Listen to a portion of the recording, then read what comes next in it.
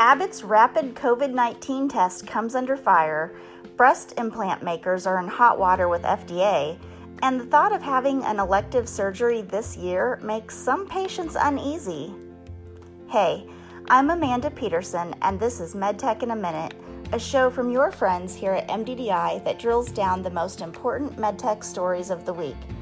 Some independent studies have questioned the accuracy of Abbott's ID Now rapid point-of-care COVID-19 test, suggesting that the test produces a high rate of false negative results. In some cases, however, researchers transported the samples to a lab and then ran the test, which is not how the test is meant to be run. Abbott says the test is meant to be run near the patient, with the nasal swab going directly from the patient to the machine.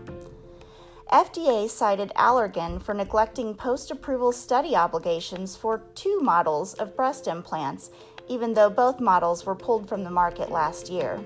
FDA also cited Ideal Implant for not following good manufacturing practices and adverse event reporting requirements.